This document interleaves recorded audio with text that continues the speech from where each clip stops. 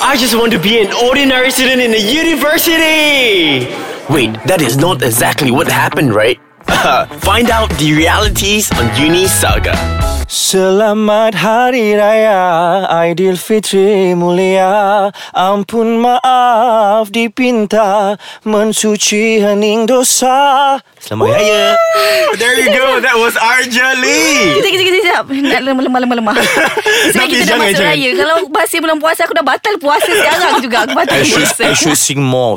Jangan. Yeah. Because your voice is quite a melody to her. Alhamdulillah. Hi guys. Hi everybody. Arja, selamat Hari Raya. Thank you sebab sudi datang ke studio kita hari ni untuk episod Raya Ais Kacang Podcast. Thank you so much. To those of you, if you're not familiar with Arja, he's a celebrity of multi-talent, singer, actor, performer, entrepreneur, and occasionally professional heart charmer. That's what I would say. Oh my God. Semua dia tapau. So baru tadi je Naffiz dah lemah-lemah kan bila dengar. Baru je dengar sikit tak Dia dengar. masih lemah lagi, tapi dia macam kontrol sikit lah sekarang. Ais kacang tak apa. Itulah. So, and of course, those of you listening to this right now, you are tuning in to Uni Saga. This is your host, Daniel C. And Naffiz Zolkefli. Yeah, okay. And korang semua kalau tengah dengar, this is the month of Aidilfitri. So once again, Arja, selamat Hari Raya. Naffiz, selamat Hari Raya. Selamat Hari Raya juga. Maaf Zahir dan batin. Ya saya. And also last week we talked a lot about Naffiz lah. So this episode we're not going to touch about Naffiz at all, alright? Because last week dah panjang berlebar. Orang pun penat lah dengar tentang Naffiz. So for today, what are we going to talk about, Naffiz? Hari ni Naffiz dah tak ada. Naffiz orang kata dah cancel lah macam tu. Fokus kita hari ni siapa? Arja Lee. Yang I lemah Arja tadi Lee. tu kan. Tahu tak apa. And of course guys, if you want to see how awesome they look like today, you know what? Feel free to check them out on their IG. Arja, where can we find you? Okay, it's very easy to find me on Instagram. ARJALEA. Dia sebut R-E-E. Sebut macam air macam tu. Kau punya Naffiz? Macam mana? Sebab Raya mood makan sedap, so dia stop. And Naffiz, what's your IG? Naffiz, senang je. NAFFIZZOLKEFLI. Naffiz Zolkefli. Yep, you got it. And also kalau ada yang nak jenguk-jenguk my boring IG, that will be I am DANIEL. So Daniel O'Neill. So okay, right down to the cracks of it. Topik kita pada hari ini, kita nak sembang pasal apa ya Naffiz? Okay, sebelum kita bagi tahulah dekat pendengar apa sebenarnya topik kita, sebab topik kita macam agak serius lah. So kita nak tanya very light question dengan Arja semua. Tahun ni Arja sambut raya dekat mana? Okay, macam Arja, selepas ini raya ke-6 tanpa arwah ibu Arja. So she passed We are very sorry. last year. No problem. Terima kasih. So macam Arja sekarang memang dah 6 tahun memang beraya di rumah abah. Then on Negeri Sembilan. Warih. Kejual lebu. Jual tadi 3 tangkai. Oh my god guys, ini lagu Melayu ke? Ini lagu Melayu. Sorry, I'm a bit out of like the Malay scene. Jadi tak kenal sangat lagu dia. Macam bahasa Negeri Sembilan lah. Negeri Sembilan dialect. I see, no wonder. So memang di rumah abah, the whole family di rumah abah di Serting. Jempol lah. Terengganu kan? Negeri Sembilan. Negeri Sembilan. Negeri Sembilan punya accent dia ada tak? Dia punya Ada. Macam mana? Dan dia kabar ni ha. Dan kabar. Kau dua mana? Raya banyak pada mana kau? Tak macam Kelantan tu. Ni bahasa ni 9. Kau jangan main-main kau. Oh my god guys, I come from Penang and my accent pun memang lari lah. But actually this is kita bagi beautiful of Malaysia, kita punya dialek bahasa lah. Betul, dan macam-macam jenis kan. Walaupun Daniel sebenarnya dia tak faham sangat bahasa Negeri Sembilan, tapi okay lah, at least you know lah now. Kau punya kamu dekat mana Naffiz? Negeri Sembilan juga. Negeri Sembilan juga. Sebab tu aku macam related sikit Kita dengan Arja. Patutlah ada chemistry tadi. Faham lah. Okay Arja, sebenarnya bila kita bercakap pasal raya, bila kita ucap je selamat Hari Raya, orang akan belakang tu mesti ada maaf zahir dan batin. Jadi memang sangat common, memang related selamat Hari Raya tu dengan bermaaf-maafan. Jadi bila kita cakap pasal bermaaf-maafan, mesti orang cakap pasal keikhlasan. Kalau untuk Arja sendiri, apa maksud keikhlasan untuk Arja? Okay, sewaktu beraya kan? Bagi Arja sebenarnya keikhlasan tu sebenarnya dia tidak semestinya pada waktu hari raya saja.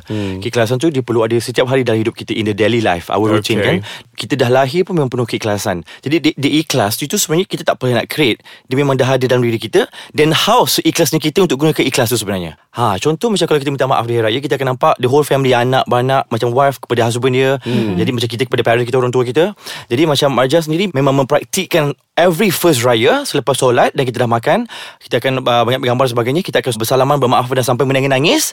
That you can see the keikhlasan. The beauty of keikhlasan. So bila nangis-nangis tu maksudnya keikhlasan juga? No, kadang-kadang bila kita menangis tu, kadang-kadang mungkin menangis tu boleh dibuat-buat. Tapi macam Arja, bila di pagi raya is sayu. Dia rasa dia lain tau sebenarnya. Like now I just start to cry because I'm easy to cry. So bila Arja macam bila pagi tu macam kadang-kadang rahmat tak ada. Kita dengan abah semua. So macam abah, adik nak ucapkan selamat hari macam-macam. Dah habis dah, settle dah. Bila you nak minta ampun dosa tu, you dah start cry. That's I call keikhlasan. Betul. I see. And speaking of sayu-sayu, nangis-nangis, okay, I've got one question on it. Tapi we're gonna go on a very short break right now. Sebab I think rendang tengah menunggu. Dengan ketupat sekali, dengan lemang. And of course ada Bishkot lagi. Ada Bishkot yang menunggu. So kita pergi on a short break. And jangan ke mana-mana. We will be back. Okey, kita dah habis makan rendang. Asal kan dia cakap rendang ni sembilan ni dia lain. Kenyang tu. Lain. So lain dan makan tadi ni. Terima kasih lah. Sebenarnya Arja yang bawa tu untuk kita tadi. Patutlah sedap. Tapi ada lagi satu benda yang dia bawa yang kita tak boleh cakap sekarang. Nanti baru kita bagi tahu. Okay, I tahu apa itu. Okay, so back to our topic very much earlier. Tadi saya ada tanya juga, Daniel ada tanya, I want to know, okay, one thing selalu, okay, you know Chinese New Year kan? Because I come from a mixed heritage. So the only thing that I can relate is, kalau Chinese New Year, they like to be really happy. Diorang selalu nak yang gembira, even lagu pun semua. But why bila datang Hari Raya, diorang suka jenis lagu yang sayu, yang mellow, yang sedih, which I find it kind of depressing sometimes. Macam agak tak, macam mana nak macam sebab you sambut perayaan, tapi kenapa you nak sedih-sedih macam tu? Kita nak happy-happy. You have to share the raya. Yes, that's right. Okay, what do you think, my answer will be kadang-kadang mungkin kita ni mungkin untuk bangsa Melayu khususnya, we talking about Malaysia lah bangsa-bangsa lain, kita ni punya hati-hati yang besar, dan kita ni sensitif jiwanya. Maksudnya walau apa pun dia akan rasa macam sedih tu akan datang come at the first place. I know that, then follow by happy. So macam even raya Chinese New Year, semua perayaan pun kita mesti macam happy. Tapi kadang bila sedih tu dia akan ada macam tambah garam dan juga pedas supaya dia is a perfect dia punya taste. Jadi kalau you hanya happy without amazing orang yang dah tak ada, so dia macam benda yang very guilty. That's why kita punya most of the song raya, kadang-kadang ada yang happy, kadang-kadang ada yang macam happy, kena ada yang macam remember lah rahmat, this sebagainya. And memang juga the tradition where pagi-pagi raya kena pergi kubur, dan sebagainya. Kiranya kita ingat dengan orang yang walaupun keluarga kita, walaupun dia dah tak ada, tapi kita masih ingatkan dia. Tapi sebenarnya ada lagi satu angle daripada topik ni yang Naffiz rasa macam Naffiz nak tekankan juga. Bila kita cakap pasal keikhlasan, orang selalu macam bila kita buat apa-apa macam kau tak ikhlas ni. Naffiz sebenarnya tak berapa nak setuju dengan benda tu. Sebab ikhlas tak ikhlas tu antara kita dengan Tuhan. Tapi kenapa orang lain selalu macam kau tak ikhlas ni. Sesama manusia. Sebenarnya benda tu sebenarnya tak patutlah ada. Jadi bila orang tu buat sesuatu, mungkin kita perlu lebih positif. Kalau mungkin kita rasa macam dia tak ikhlas pun, kita diamkan je lah. Dia senang cerita diam daripada kita cakap benda-benda yang tak baik. Betul.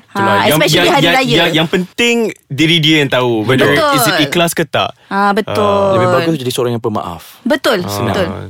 Dia jadi pemaaf, you akan jadi orang yang lebih, bukanlah kata nak kita ni mulia, tapi kiranya you dah menang dengan situasi tu bila you memaafkan. Betul, you have a big heart. Actually dekat sini juga Daniel ada satu question yang agak keluar topik sikit lah. Tapi there are rumors saying, okay, sebab keikhlasan and everything kan, so maybe I want to relate back to this juga. Ada orang selalu kata rumor saying that kalau celebrity, like because of the nature of the job, nature kerja diorang usually tak puasa ketika bulan puasa. Terasa pula. Terasa. Sebab Arja yang the latest Ramadan aja tak puasa 2 hari sebab I had my bad gastric. Aja ada gastric.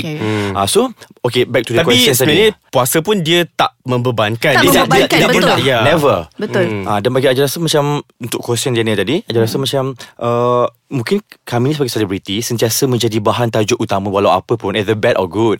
Tapi kami punya pemegang tanggungjawab yang macam pemegang tanggungjawab memegang tanggungjawab yang mana kami patut always kena beri contoh-contoh yang baik. Kerana kami ni adalah idola. Jadi dalam masa yang sama, kalau boleh jadi yang lebih baik, to be a better than yesterday is much more better, untuk menjadi supaya orang luar macam bagusnya, dan bukan plastik dan bukan be fake, but be real what as you are. Betul. Sebab celebrities pun humans juga. Betul, dia semua orang biasa. Yang bezanya cuma bila apa saja yang jadi, artis yang keluar dulu. Selalu yang menjadi tumpuan. Selalu menjadi tumpuan. Betul. Tapi bila kita cakap pasal hari raya, hari berpuasa ni sebenarnya, dan topik kita pula keikhlasan, sebenarnya bulan puasa ni lah yang mengajar kita erti kesabaran dan juga keikhlasan. Jadi apa pun buat, kita kena latih diri kita untuk jadi lebih ikhlas dengan sesiapa pun dan apa pun yang kita buat. Okey, tapi sebenarnya Naffiz nak cerita sikit lah Daniel. Raya Naffiz kali ni dia agak berbeza tau. Apa yang bezanya Naffiz? Selama 25 tahun kau hidup. Kau ni selalu nak jadi special tau. Aku tak bertahan kan. I nak attention daripada Arja. Terima Arja. Janganlah kau peningkan Arja. Arja tak bertahan lah. Selama 24 tahun sebelum ni Naffiz sambut raya, memang Naffiz makan biskut raya. Cuma macam tahun ni dia ada lain sikit lah Daniel. Apa yang kecoh pasal biskut You are telling that you are 24 years old? Tak, tahun ni 25. Alamak, okay. Tak apa, you suka umur 25. Suka lah, muda lagi. Abang suka muda. Tahun ni I lain sikit sebab I ada Bishkot Raya.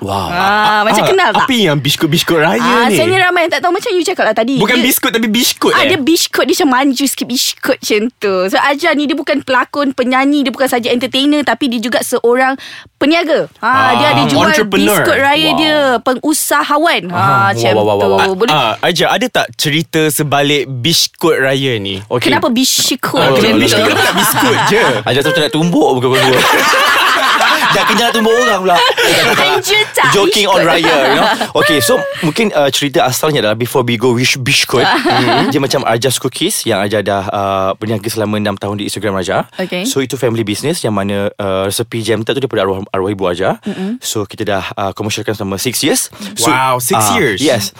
So now untuk Bishkot adalah my first baby yang memang Arja buat sendiri. Kita buat hamper and gift.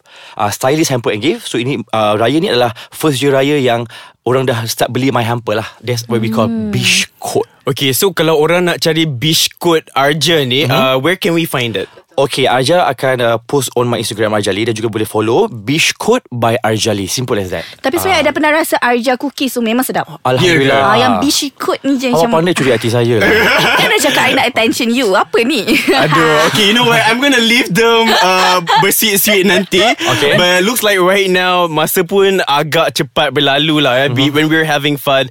You know, I think one episode macam terlalu pendek sangat kan guys? Betul. Yeah, sometimes bila dah shop bersembang and everything, but it's okay listeners. We'll try our best. Hopefully kalau Arja okay, kalau timing semua okay, maybe we can have Arja back again on the other episodes. I'm okay with it. I'm on. Mungkin dengan topik-topik lain pula kan. Macam hari ni keikhlasan dan tajuk sebagainya. bujang dan sebagainya, you know.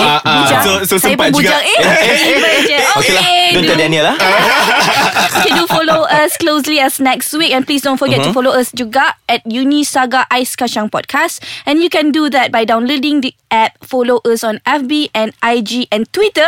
All only on Ais Kacang MY. Yes. Itulah. So you heard Naffiz kata, so you want to find us, you know, right guys, you know where to do it. We're on IG, Facebook, Instagram, Twitter, anywhere. Yes. Most importantly, don't forget to download the app. Betul. That is where you can hear Naffiz dengan Arja and myself. Belum lagi. Okay, guys, janganlah macam tu. I like light bulb lah. Okay, I see you kat security depan Alright guys, that is all for this week. Until next week, this is Daniel C. And Naffiz Zolkefli.